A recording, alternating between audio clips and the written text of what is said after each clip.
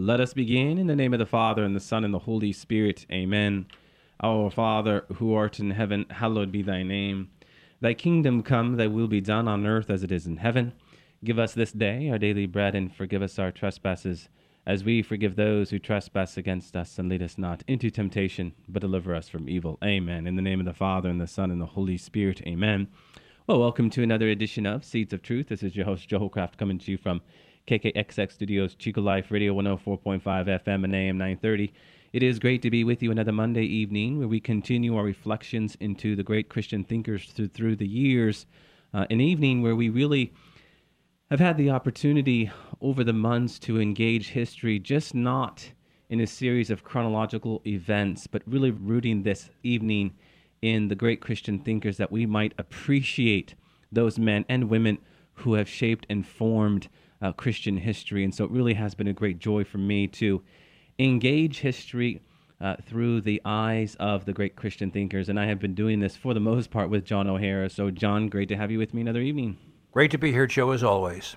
So John, an unsuspecting figure for us this evening, huh? St. Joseph Volotsky. Now, a Russian Orthodox saint. I want to say something here before we engage our principal subject matter. You know, last week I was going through the 16th century, the 17th century, trying to get a sense of where we were going, knowing that next week and the following week we were going to take up Junipero Serre.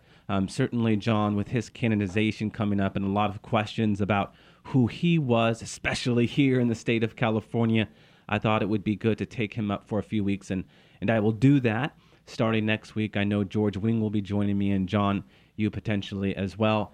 But as I was going through this and just trying to get a sense of where we were going over the next few months, it was September 9th last week, and I was just combing through the figures, and I saw St. Joseph Volotsky. And lo and behold, unbeknownst to me, on September 9th, I was looking him up, and his feast day is on September 9th.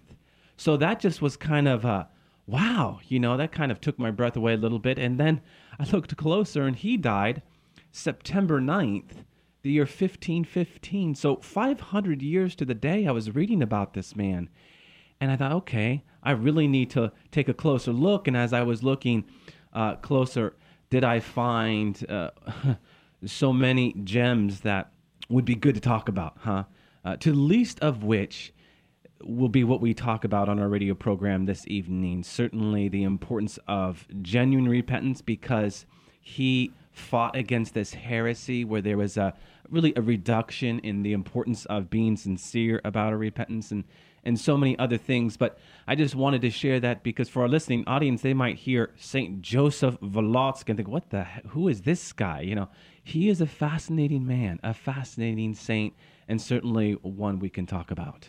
I'm sure many of our listening audience was wondering when we were finally going to get to St. Joseph Volotsky. Well, here is your day. Yeah. He was born in 1440 and died September the 9th, 1515. So he lived a good 75 years in Russia. And he came from a quite wealthy family, and they made their money in land, Russia being an agrarian country for a long time there and thereafter. Sure. And he was educated at a monastery, at the local monastery of Borovsk. Apparently he was quite bright. He learned how to read quickly, and he was tonsured at the age of 19. And he went on to write quite a well-known book called The Enlightener. He got involved in politics, not as an actor, but there were czars in Russia. I'm not quite sure what was going on in Russia politically. There were czars, and there were powerful landlords, and these landlords and the czars kind of had their little hassles. I mean, that's quite familiar with this semi-feudal period. Mm-hmm. And he had some things to say about that, but mainly he was a monk, and he did not have worldly ambitions. He had some writings, I think, that had to do with politics, and mainly he was a writer and a holy man. Okay, those are just some of the thumbnails about his life. You know, John, you mentioned the book, The Enlightener. Well, what was that book about? Well, Greek Orthodox Russia was losing its sense of Christianity. They were being routed towards Judaism. In fact, there was one group by the name of Khazars who sought to convert him to Judaism. And what he found in many of his encounters with groups like the Khazars was this de-emphasis on the importance of repentance, this de-emphasis on the importance of sin. So what does he do? Well, he takes a close look at their doctrine, and he says, we have to go back to our Christian roots, huh? We have to remember what the Holy Trinity is about. We have to remember what the Incarnation is about, which of course is a revelation of the Holy Trinity. And remember why he came. He came to save us. Now, what does the word Jesus mean? Yeshua, God saves. God saves us from what? Well, sin, right? So in his treatment, in the Enlightener, he gets into the Trinity, he gets into the redemption, he gets into other aspects, other doctrines of our faith. But what was at the heart of it? A remembrance of who we are as Christians and our need for God's mercy. Because with the Jewish faith, there was an emphasis on the letter of the law and a de-emphasis on the spirit of the law. There is an emphasis on the externals and a de-emphasis on the internals. And so by treating the Trinity, the greatness of the Incarnation as a revelation of God's love and the inner life of the Trinity, he wanted to reroute us to our beginnings and have us appreciate the importance of that cry, Abba, Father, and our need for God and our need to be contrite. You may want to consult Galatians, where the law and the Spirit are taken up with St. Paul. Just a little aside, Orthodox, the Greek and the Roman, they're the Greek and we'll call it the Catholic world, had trouble for quite some time, and there was a big split around 1054. They didn't think it would be permanent, but it has turned out to be permanent. And there is no doctrinal difference that I'm aware of between Orthodox and Catholic. The difference is Catholics have a pope who resides in St. Peter's, and the Orthodox do not. We have the Greek Orthodox, we have the Russian Orthodox, and there are other Orthodox. And they have their, shall we say, head person, but it's not a pope. Yeah, patriarch, right, not a pope. So that is the difference. I am aware of no doctrinal differences, and the sacraments of the Orthodox Church are real sacraments. Yeah, so he was right, John, that St. Joseph of Volosque would return his people to their Christian roots, huh? He would be constant in going to the essence of the gospel message, the essence of the message that would come to us from the evangelists. I mean, what do we hear from Mark 1:4? John the Baptist appeared in the wilderness preaching a baptism of repentance for the forgiveness of sins. This is what St. Joseph of Volosque wanted his people to understand. What does the word repentance mean? Right, remember, it comes from the Greek metanoia, which literally translates as a change of mind or a new way of thinking, a conversion of the heart away from sin and towards God.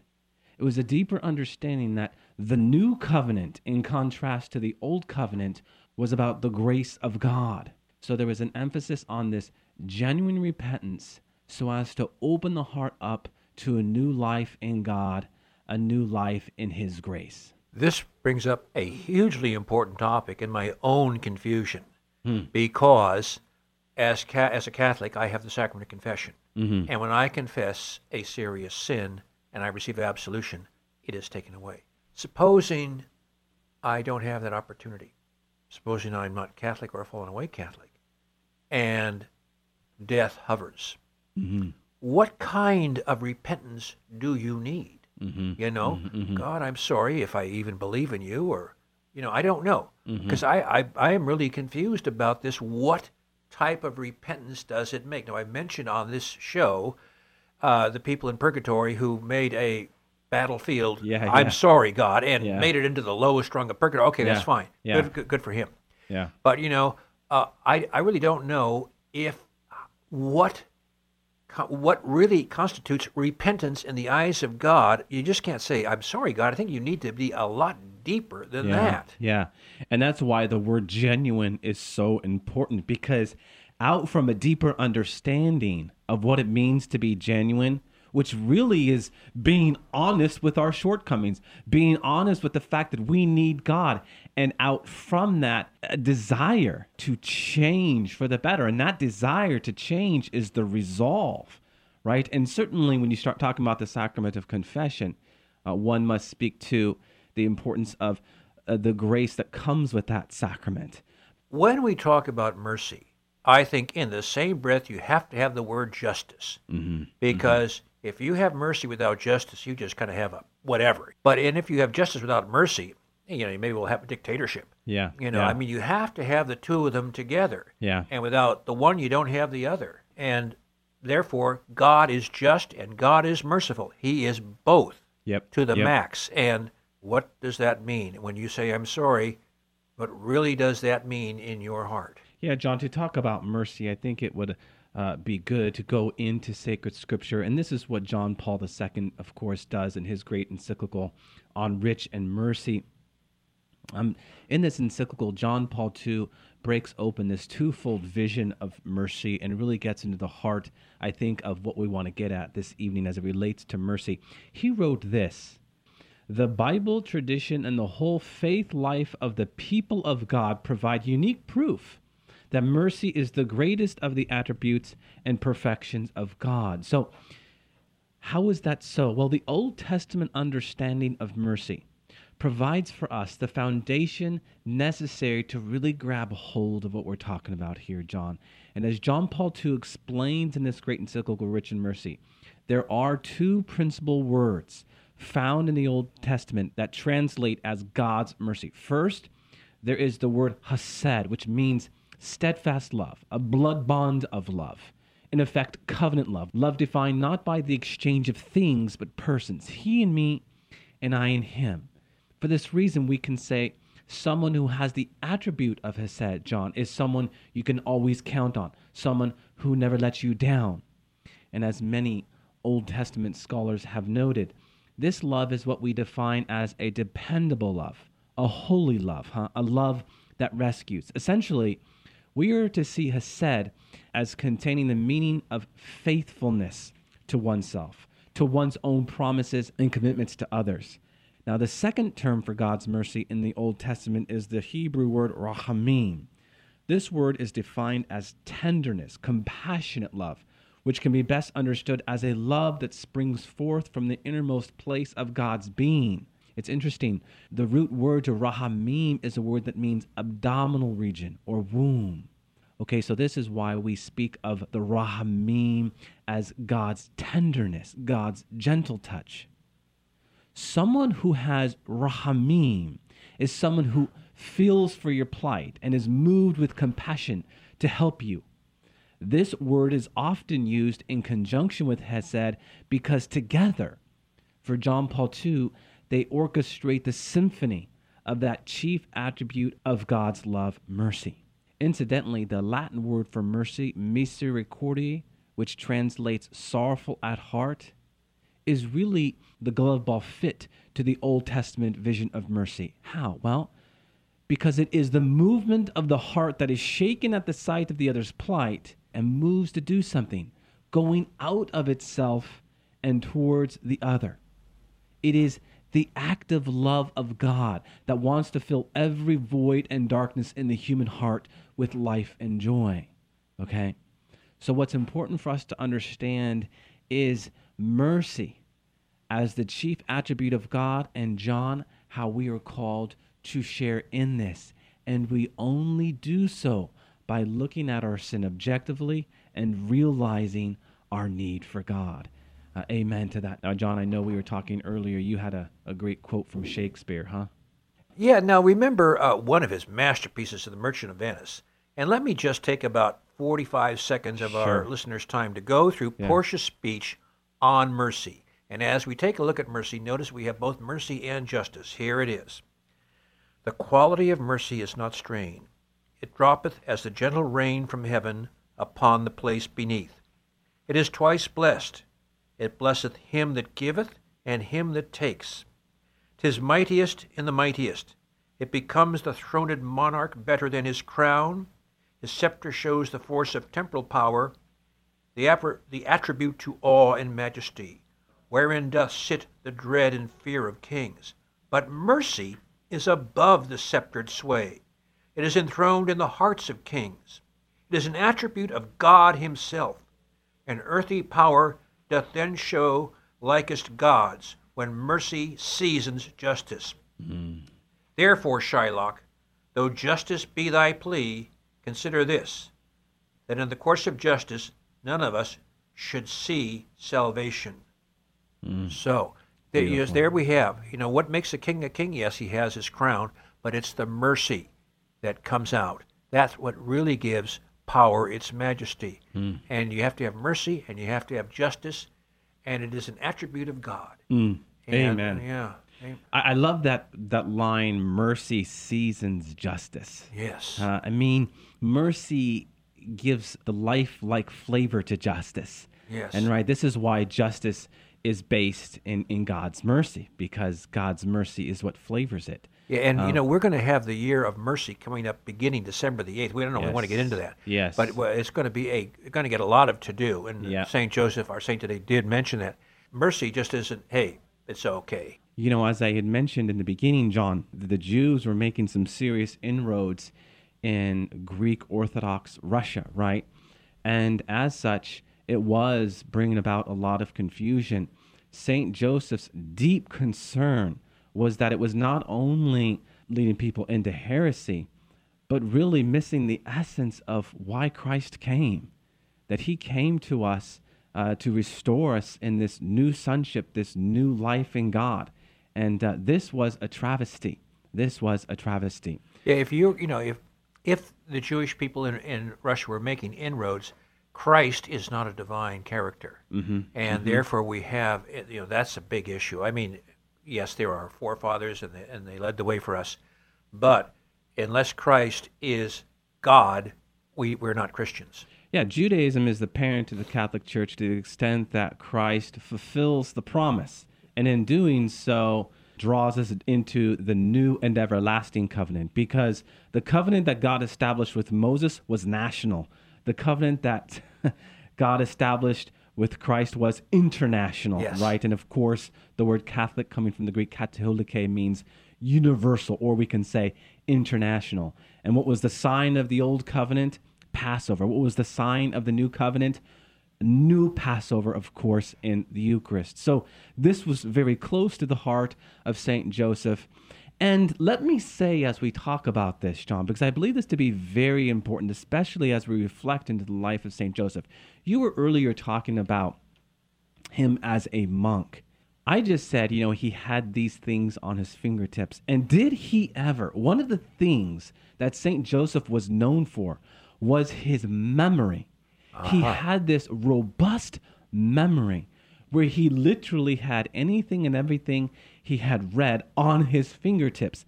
St. Thomas Aquinas talks about this thing he calls intellectual purity. What does he mean by that, intellectual purity? Well, he wants us to see that the intellect is to serve something, right? Anyone can study something and recall whatever it is that they studied, right? But when we recall that which belongs to God in a pure spirit, the dirtiness, the muck and the mire and the murkiness is not going to get in the way, right? So if we are pure in heart, when we go to recall the stuff of God, and certainly St. Joseph was versed in the church fathers, he was versed in the councils, he was versed in sacred scripture, he had this at his fingertips, but for him, it was always obedient to the unconventional ways of God, which is what we call wisdom, right? Wisdom. So intellect was serving wisdom. I always turn to the temptation in the desert when I think about this, John, because for maybe some of our listeners, we say, well, really, what is the difference between the intellect and wisdom? Well, let us go to the temptation in the desert. Here you have the Son of God fasting for 40 days and 40 nights. He looks weak on the outside. He looks overwhelmed on the outside. This is what Satan sees. This is what his intellect sees. Satan has supreme intellect. He has supreme intellect, right? But what he doesn't see is what is on the inside. He doesn't see the unconventional ways, which is what? Well, he has intentionally been fasting to purify himself, right? So Satan sees, now is the time to swoop. And of course, we have the three temptations. But what he doesn't realize, John, is that he's been fasting by choice for 40 days. And Christ's three responses to the three temptations, we have eternal wisdom. Satan may have a supreme intellect, but he doesn't have wisdom because wisdom always starts on bended knee, you see. And to our listeners, I say, John, let us think about this for a second, because we can have a muscle-bound intellect. We can have a robust memory. But if it is not obedient to prayer on bended knee, what do we really have? If it is something that is clouded by bad habits, a sin, what do we really have? Saint Joseph would tell us nothing. Intellect is a good in itself, a great thing, right? But to the extent that it serves the ways of God. An interesting thing you just said about Christ had purity, God on bended knee. I mean, that image got me. Jesus Christ, God himself, on bended knee. Satan, no, he does not bend his knee. And just a little aside, when you go to see a psychiatrist, one of his first questions is going to be, what did you do when you were a little kid? Because what you are now is formed by your past. Oh, yes. And that's where our memory is. Yes. And yes. how pure we are right now has a coloration from our past. And that is part of who we are. Our memory is a big part. I mean, we have memory, we have intellect, but memory is a big part of who we are today.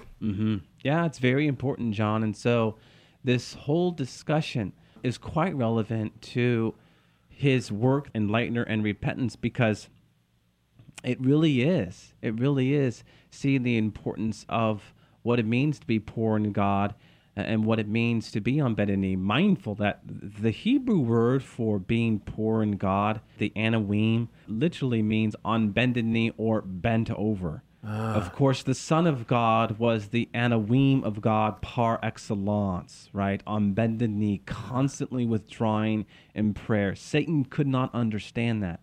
We are at our best in our imitation of God to the extent that we start our days on bended knee. Yeah. And when we do so, we realize, John, that we are in need of God, to be genuine, mindful that our native ways, our natural ways, those ways which belong to the human nature, will always come up short if we do not lean into God. Saint Joseph of Volotsk, he wanted us to see this. He wanted us to see this. And I've got to imagine a man of his stature as it relates to just not his popularity, as certainly, as we have talked about in the past, John, we see this with all the saints, holiness, it has a way of attracting, right? Yes. Like light and the darkness, we're just drawn to it.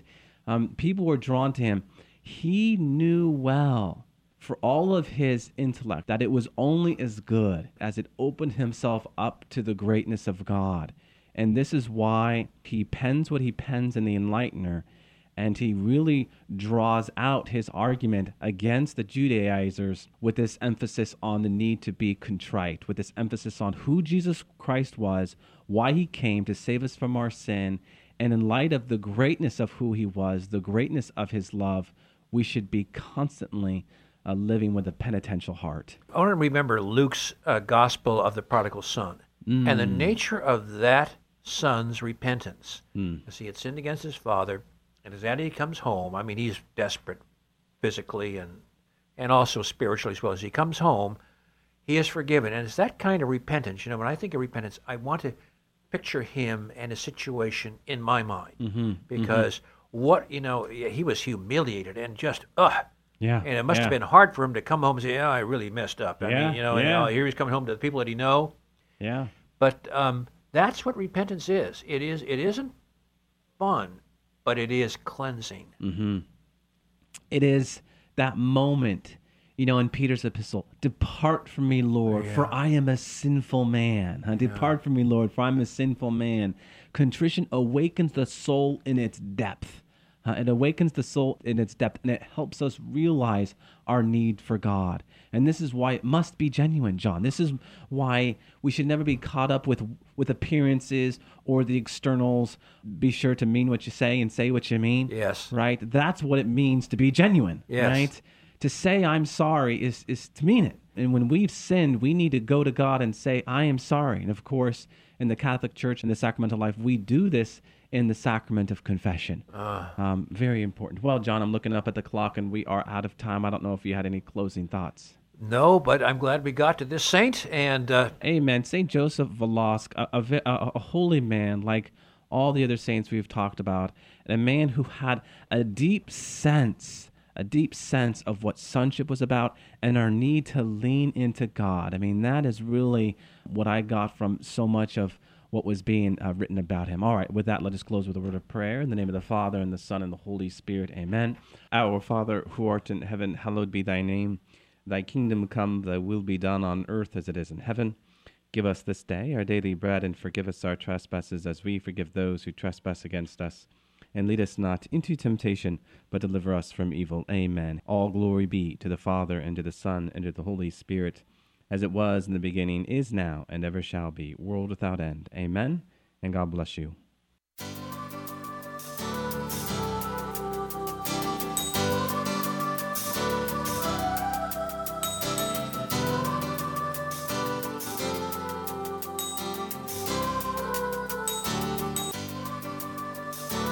Thanks for listening to Seeds of Truth, heard every evening, Monday through Friday at 6:30 p.m.